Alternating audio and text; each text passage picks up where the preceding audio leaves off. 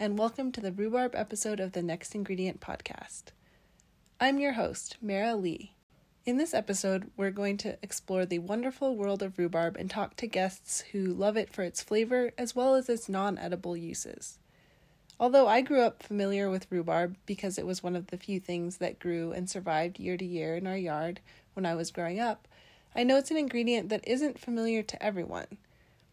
Hopefully this episode gives you a good idea of what it's like and inspires you to try something rhubarb related or even plant it in your yard. Our first guest is Caitlin Chikala, who has a childhood story of rhubarb full of deliciousness and danger. Enjoy! Hi Caitlin. Hi Mara. How are you? I'm doing great, thanks. How are you? I'm good.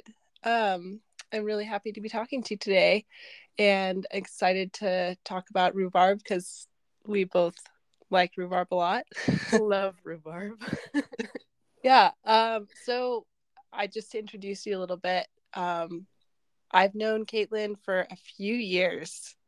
Actually, now it's actually been a while, and we've worked together, and Caitlin's a really amazing pastry chef, and I've learned a lot from her in working together and just in hanging out, and we've done some baking together, and neither of us is working in the food industry, but we both just really enjoy food, so we're going to talk about rhubarb.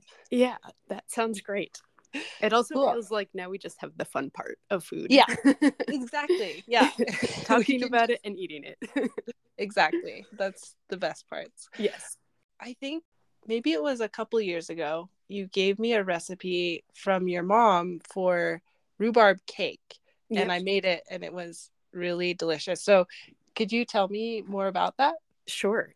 When my parents first moved into their house back in the 70s, there was a lone rhubarb plant in their backyard. And my mom decided she was going to make some cake. And I don't know exactly where she found the base recipe, but basically went from there. And it's like sour cream, brown sugar, and a whole lot of rhubarb. And so it's quite sweet. But then the sourness and tartness of the rhubarb is like just brilliant. Yeah. I feel like it really is like embodies the taste of rhubarb because there's so much in it, and it's not like you don't cook the rhubarb first or anything. It's you just mix all the cake ingredients together and bake it, and so you just get this really fresh and delicious rhubarb experience. Yeah, totally. The brown sugar also is really nice because as opposed to white sugar, I feel like it really enhances the flavor. So yes, it's quite scrumptious. And I feel like the sour cream as well is a really nice, like, even though the rhubarb's already tart, the cake, even though it is a sweet cake, isn't overly sweet because you have the tartness from the rhubarb and the tartness from the sour cream. Yeah. It's really good. And the sour cream just makes it really moist and yummy. It's rich and so good. Yeah. Yep. I eat it for breakfast pretty much like every time. So lunch and dinner. So growing up, besides the cake, did you eat rhubarb other ways? Not really. It wasn't until I became an adult, I guess, that I started eating rhubarb more. And I've had it a lot of different ways, I guess. Like in Sicily, there's amaros that are made out of rhubarb. And I've had a shrub made out of rhubarb, which was really good. Yeah. I do remember being a kid and thinking that rhubarb warheads would be really good. Ooh, totally. Yeah. Well, yeah, when I was a kid, my parents had a rhubarb plant in their yard as well. And we would eat the rhubarb just raw with sugar on it. And I feel like that was pretty tart still because the sugar is just on the outside and it kind of wears off pretty quick. Yeah. And then you just have this tart rhubarb. That's the closest I could come to eating a rhubarb warhead so far. Yeah, but I do love sour candy. I feel like they should invent a rhubarb warhead. I think as their next flavor. I think so. You and I might be the only people buying it, but It's enough of a market. Yeah, exactly. Yeah. The other anecdote I love telling is that when I was in kindergarten, I had a teacher, Mrs. Mahoney, who had a farm, and she had this old horse. And I guess one day it got into her rhubarb patch and ate a bunch of rhubarb, and the leaves included. And the way I remember the story, which was like my 5-year-old self, was that the horse then died. And I don't think it was that the horse died from the rhubarb. I think it was just an old horse. But I just remember whenever my mom used to make her cake, thinking we were like, dancing on the edge of danger by eating this rhubarb cake. Like maybe we were going to live and maybe we weren't, but the cake was so good. That's awesome. It just, I like the added element of danger. Just like it added to the enjoyment. Yeah, totally. It just made rhubarb like even more exciting and mysterious than it already was. Yeah, well, I mean, I guess the leaves are poisonous to a certain, or at least I don't know if it's poisonous or toxic. They have oxalic acid in them, which is not good in large quantities. So yeah, I've definitely heard that you're not supposed to eat the leaves. Yeah. But I don't know what quantity you'd have to eat think it's to like die. 9 pounds or something. Oh, wow. The leaves. Yeah, something like enormous that you're not going to maybe you a couldn't horse eat that much. eat that much. Yeah. But like also they're bigger. So I don't know. Exactly. But it's like an urban legend now that this horse died. Yeah. But I mean, it could have been the leaves, or it could have just been an old horse. I think it was an old horse. That's great. Yeah. So also, like, one of the things I like, but I know that this could be controversial, is strawberry rhubarb mixed together. So how do you feel about that? I actually, believe it or not, I don't think I've ever had it, which I know is like totally preposterous. But I think because when I was growing up, rhubarb came out first before strawberries. They just were never out at the same time. Yeah. And so I never grew up with it. And then I think I just kind of became a rhubarb purist or something. I don't know. That sounds so weird. But I don't need them together, I guess, is really what it came down to. But I just really love rhubarb so much that I don't like to dilute it, I guess. So how else have you prepared rhubarb? So, I mean, I love personally a strawberry rhubarb pie. And I definitely appreciate the purist of the rhubarb flavor by itself, because I do think it shines really well as a flavor on its own. But I do love a strawberry rhubarb pie. Yeah, and the rhubarb definitely does come out earlier, but yeah, once you can get strawberries as well, I love that flavor combination also. And just, a double crust pie with the filling just of fruit and sugar and a little bit of flour to thicken it, and it's good to go. Sounds so good. I actually am thinking maybe on Pie Day you maybe brought me a strawberry rhubarb hand pie. It could have been. I don't remember. I might have just lied. I don't remember what was in that pie, but I do remember I brought you a pie on Pie Day. You did. You and David stopped by and it was so wonderful and charming. Oh, and Pie Day is only 1 month away, so yeah.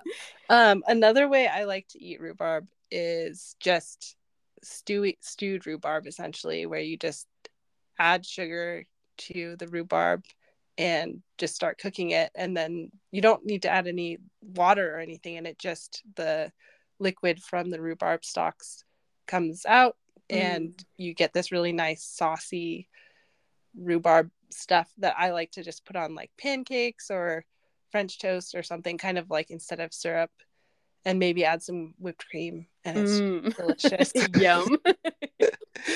Yeah. Do you add anything else to it, like lemon or anything like that? Not usually. I usually just go straight rhubarb and sugar. Sometimes vanilla can be good. That sounds yummy. But yeah, another thing I haven't made in a long time, but I did make it once, is called rhubarb fool. Have you heard of that? I have. That's like an old New England style, I Oh, think. really? Yeah, Yeah, I think I so, I or think it's such English. a funny name. Yeah. But I think it's basically like a stewed rhubarb layered with whipped cream, Yeah, as far as I yeah. remember. Oh, And maybe it's not from New England, but I think I've heard of it, it. yeah, it's very old fashioned, I think. I mean, the Yeah, name sounds old yeah, fashioned as well. yeah. But yeah, I mean, that's a very like light, like summery feeling dessert of just fruit and cream and light and airy. That sounds so good. I've Yeah. definitely, going back to New England style or English style, I've had like crisps and Mm. buckles and whatnot, weird Mm-hmm. kind of old fashioned, old timey recipes Crumbles. with rhubarb, and they're so good. Yeah. Yeah. I mean, I feel like it just goes so well with like any type of crust or like a biscuit or scone or something like that, as well as anything super creamy. Yes, Just totally. great. Yeah. The other thing that I've done, which I would like to explore more of, is rhubarb and savory cooking. Oh, Um, yeah. and I think the dish that I made was Persian, but Mm-hmm. it was like stewed down parsley and mint, Mm-hmm. and I think there were beans in it. I'm kind of blanking on what all was in it, but then you top it with rhubarb, and it cooks in the oven, and the rhubarb just kind of melts a bit, and then Mm. it's so tart amongst all of the herbs. It's really nice. That sounds really good. Did it Yeah, have beans in it as well? I think so. I think it's like Yeah. a white bean. Mm. It's not a chickpea, but I think there's a Yeah. white bean in it. Yeah, it's so good. That sounds really good. And Yeah, like, I mean, it sounds unusual. Like, I haven't ever had anything like that. So yeah, maybe I should try it. yeah. I think the other thing that would be good, maybe you have mentioned it before, but I think not as a meat eater, but pork chops or something like that with like a Mm-hmm. rhubarb compote would be pretty Yeah. tasty, I can imagine. Yeah. So, I feel like it would. Well, and I think the dish that you were mentioning is called Koresh Rivas. I I'm think, not sure yeah, if that's how you pronounce it, but and I think some versions have meat and some don't, but I feel like the bean version sounds really good, like really herby and satisfying with like these white beans and the rhubarb stewed in there. yeah, But I think yeah, there are meat versions as well. But that just sounds like a really either a side dish if like with some kind of meat or as a main dish for a vegetarian meal. yeah. It was really good, and I definitely would explore more in the savory world with rhubarb because it's pretty tasty. So, Yeah, that's awesome. yeah. That cake that we were talking about is truly so delicious that everyone should make it as soon as possible, or as soon as you can find rhubarb in stores. So here's the recipe. Amy Chakala's rhubarb cake. 4 cups, or about 1 pound, of half-inch diced rhubarb. Half a cup of butter. 1.5 cups, or 300 grams of brown sugar. 1 large egg. 1 teaspoon of vanilla extract. 2 3/4 cups, or 300 grams of flour. 1 teaspoon of baking soda. 1 teaspoon of salt. And 1 cup of sour cream. To make the rhubarb cake, you'll first preheat the oven to 350 degrees Fahrenheit and butter a 13x9 baking dish. For mixing the cake batter, you'll first cream the butter and sugar well. Then you'll add an egg and mix until combined. Then add the vanilla extract. In a separate bowl, mix the flour, salt, and baking soda together and then add it to the mixing bowl. Finally, fold in the rhubarb and sour cream. Spoon the batter into the baking dish and smooth it out. Then bake for 40 minutes. Next ingredient is also supported by Wild Coast Seafoods. This is a company that supplies the Boise area with Alaska seafood from small boats who practice sustainable, high-quality harvesting and processing methods that preserve the taste and texture of the seafood. Stay tuned on their seasonal offerings. Check out at Wild Coast Seafoods on Instagram or go to wildcoastseafoods.fish to learn more. Next, we'll hear from Jennifer Ott. An unexpected thing I enjoyed learning from her was the many non-culinary uses for rhubarb plants. Here we go. So today I'm talking with Jennifer Ott. She's the owner of My Time Gardens, which is a landscape design company. Wait, now that I just said that, maybe I'll let you introduce what My Time Gardens is. Okay. Because I'm like, I feel like I don't know enough about it to introduce you. I'll go ahead and let Jennifer tell you a little bit about My Time Gardens. Thank you, Mara. So, My Time Gardens is a landscape design, install, and maintenance company in Southeast Michigan.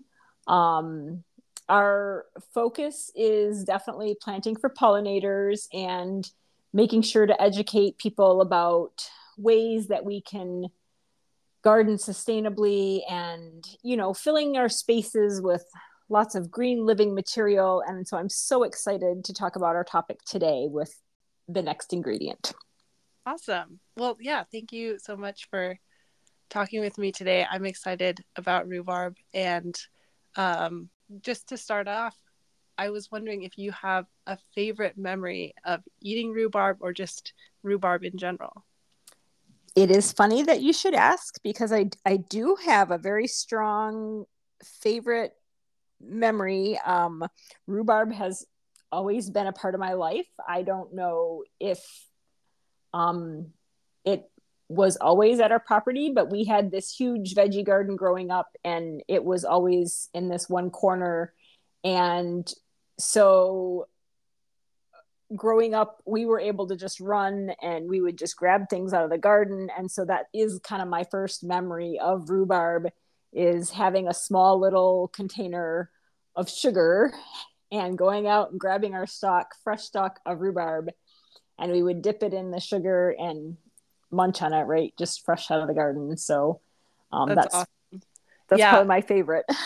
That's great. And it's funny because, I have a similar memory of eating just the raw rhubarb with dipping it in sugar. And it was a great treat as well. Yes. Yeah. So do you, you mentioned that obviously you would eat it when you were a kid and you had it all growing up. Once you became an adult and were out on your own, did you still have rhubarb plant in your yard or things like that? Yeah, so that, again, interesting question and fun little tidbit is we were a military family, so we moved around. Mm-hmm. And there were a few things that for some reason I always felt like any property we lived on had to have, and it had to have rhubarb. So yes, I always planted rhubarb.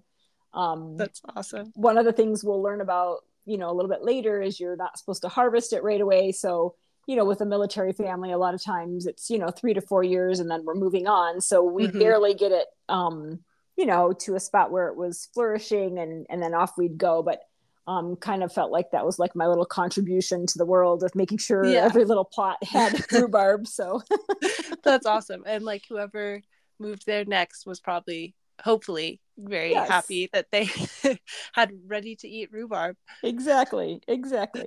That's awesome.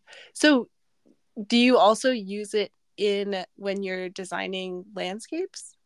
I love to design using any kind of a veggie or herbs in my traditional landscape. So the area that we live in Southeast Michigan is very much, suburban areas where, you have a lot of open space, not a lot of the properties aren't very big. There's not a lot of tall growth around. So it's just these subdivision development places.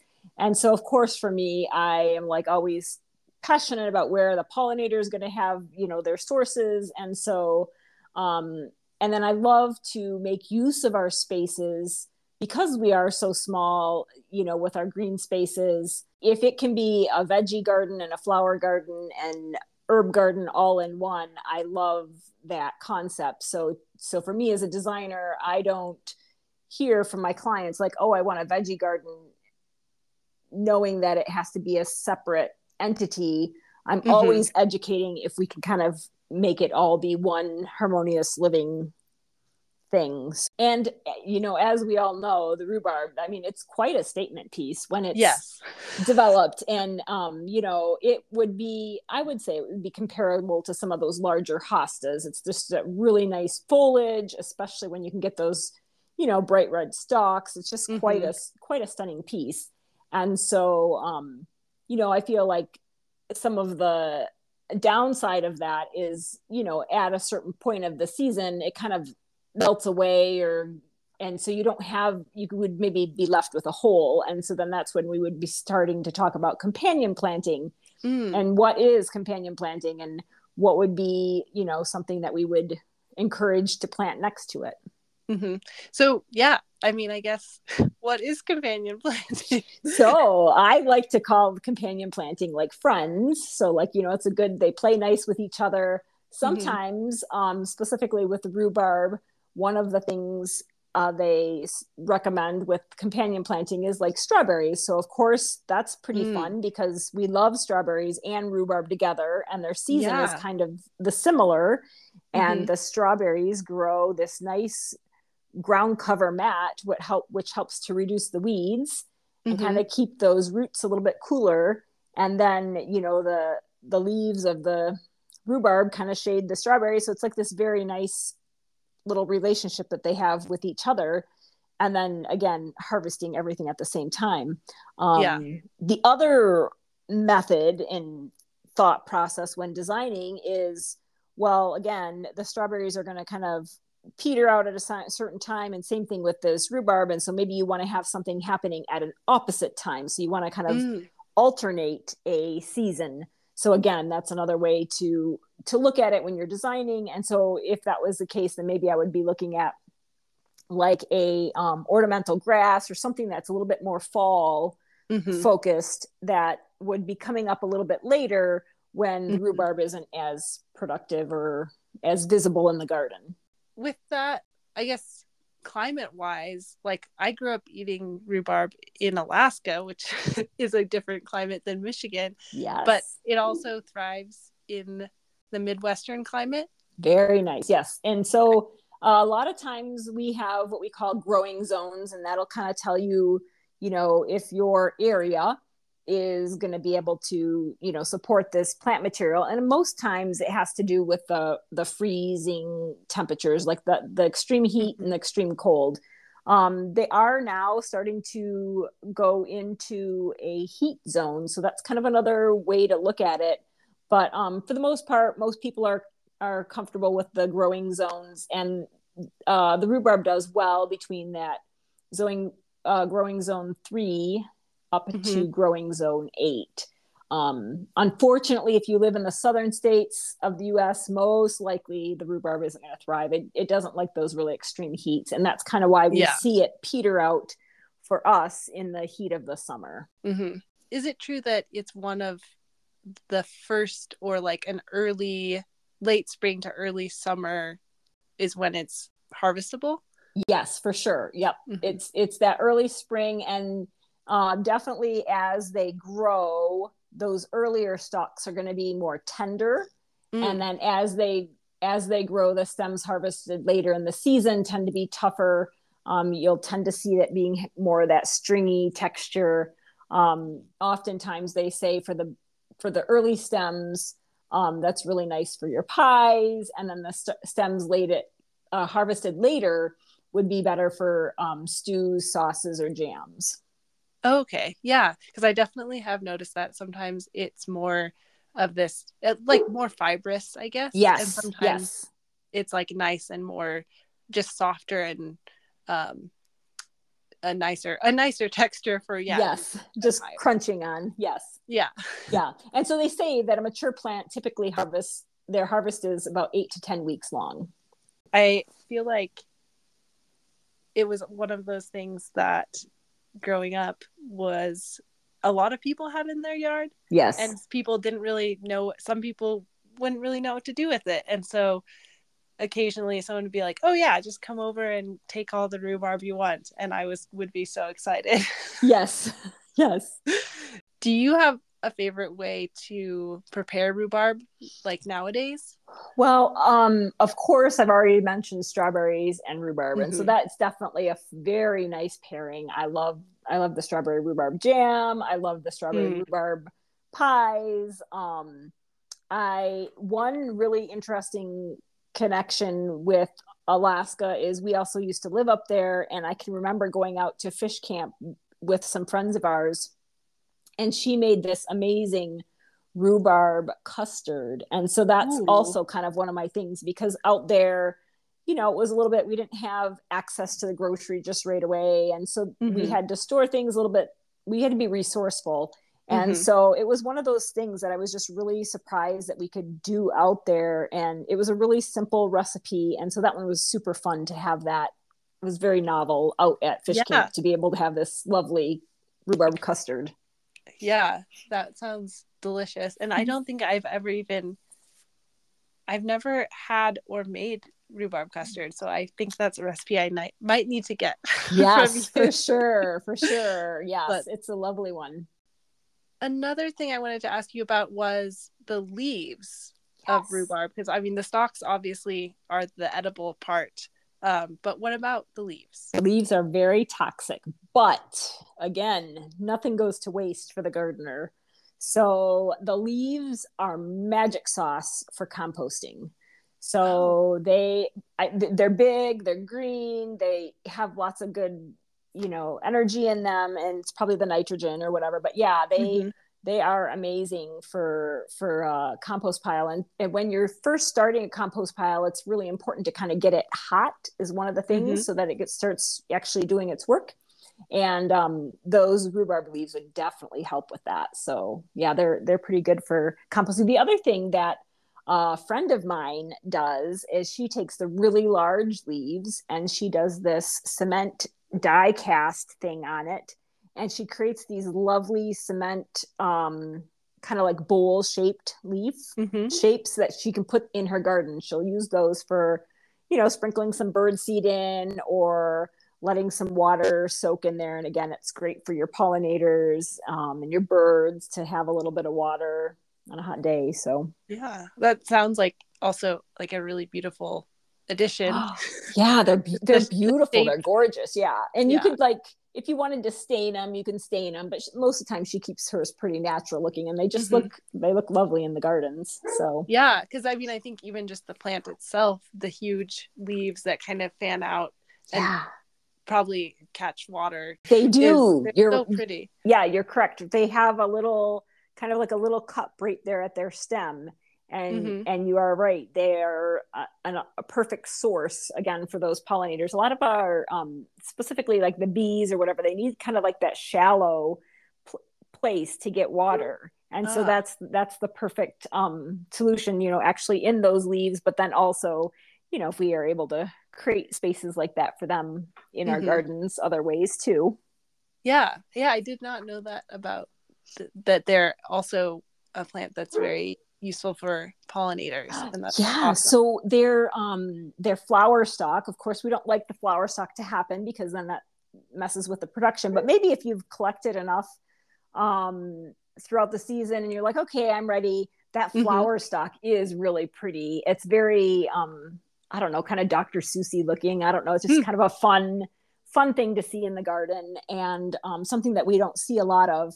So I like seeing that Mm-hmm. flower stalk happen, and I kind of let it happen toward the end of the season. Mm-hmm. But the other thing that was really interesting, that I learned about that I did not know, is that sometimes when they're actually growing rhubarb for production, they'll let it grow out in the natural light for Mm-hmm. a couple years, and then they'll dig it up and they'll move it into kind of like these growing tents, and they keep it dark. But Oh yeah, I have heard of this. have you heard of this? But they The say that you can. rhubarb forcing, I think Yeah. they call it, or Yes. forced rhubarb. Yes. Yes. Yeah. And so maybe that's what they would do for, like, if you're going to buy it at the store or whatever. Mm-hmm. But the cool thing, and so I'm going to encourage everybody to go rush out and listen now, is you can hear the rhubarb grow. Yeah, because it grows really quickly in those conditions when it's in the dark. Is Correct. that Yeah. and so Yep. you can kind of like it as the stalks kind of unfurl, Yes. You can hear it. Yeah. Yeah. I think that is really cool. Yeah, it's like a popping and the stalks rubbing together, like creaking, Mm-hmm. and I don't know, it's just kind of a cool little. So that was kind of a fun little tidbit for me. Yeah, that's cool. And I wonder if the growing it in that way makes it like have different properties than just regular rhubarb that's grown in the field. Yeah, so it does. It has when it's growing that way, you can use about 40% less sugar. Oh wow. And it tends to be not as stringy. Mm-hmm. So it's more tender, less tart. But it definitely a lot more work Yes. as far as not necessarily something that you could just do with your yard rhubarb, but maybe something large production. Right. If you had some space, mm-hmm. it'd be kind of fun to do. Yeah. How would you describe the taste of rhubarb? So I definitely would describe it, very tart. It's like, I feel like it's one of the most tart tastes that I've ever had. Like when you mm-hmm. think of biting a lemon, you kind of have that pucker power, but I feel like rhubarb on a scale of 1 to 10 is like, 10 times more pucker power than the lemon. Yeah. So you can really feel it. You know how they tell you where your taste buds have the different areas that it feels like, it'll feel sugar here and it'll feel, the tartness here. Mm-hmm. I can really feel that on my tongue. I feel like now that I'm thinking about it, I can almost taste it. And it's like my mouth is salivating. It's like watering. Yes. Yeah. It's a response. Yeah, I feel like it's one of those things, at least when I've made like a rhubarb jam, like a lot of fruit jams, I will add a little bit of lemon juice or lemon zest or something to kind of get a little bit of tartness. But I feel like with rhubarb, you don't necessarily need that because it's already got all the tartness it needs. Yeah. Which is really good. Yeah. Jen mentioned that when forced rhubarb is growing, you can hear the sound of the stalks moving and the leaves unfurling. I found a recording online of just that, and it's so fun to listen to. The recording was made by Duncan Chapman in collaboration with Tony Wade for the 2020 Wakefield Rhubarb Festival in Yorkshire.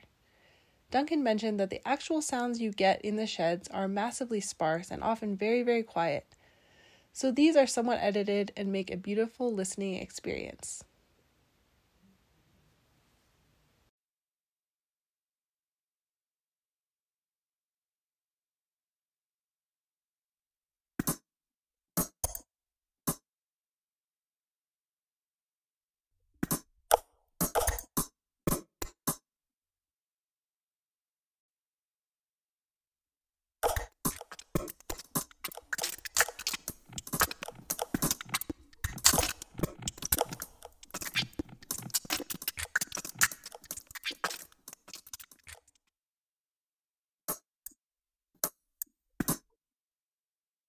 It's so cool to hear rhubarb plants growing.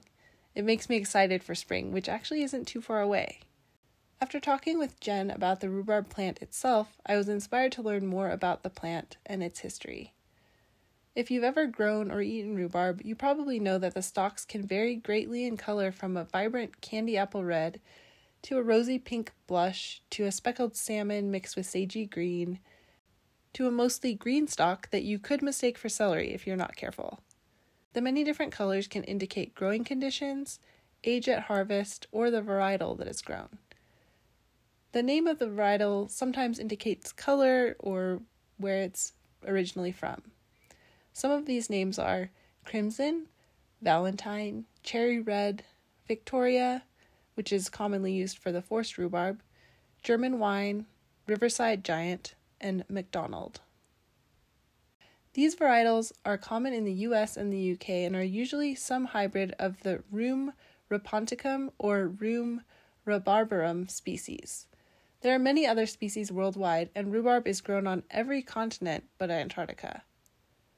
The oldest recorded usage of rhubarb is in traditional Chinese medicine for its antibacterial and anti-inflammatory properties.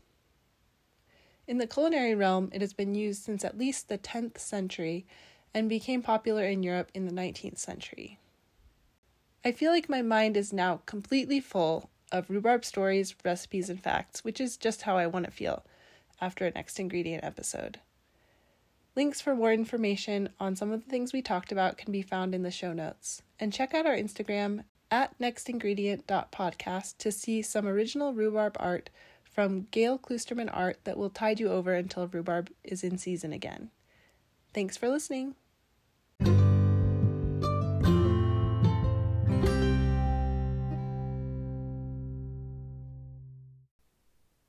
Next Ingredient is supported by Gail Kloosterman Art. This art is inspired by the discovery process we engage in when interacting with nature. Purchase of this art makes it possible to provide the Next Ingredient podcast as a free educational service to anyone who wants to listen to it. Supporting the podcast helps increase access to nutrition on the community level. View current projects at Gail Kloosterman Art on Instagram to be a part of the process.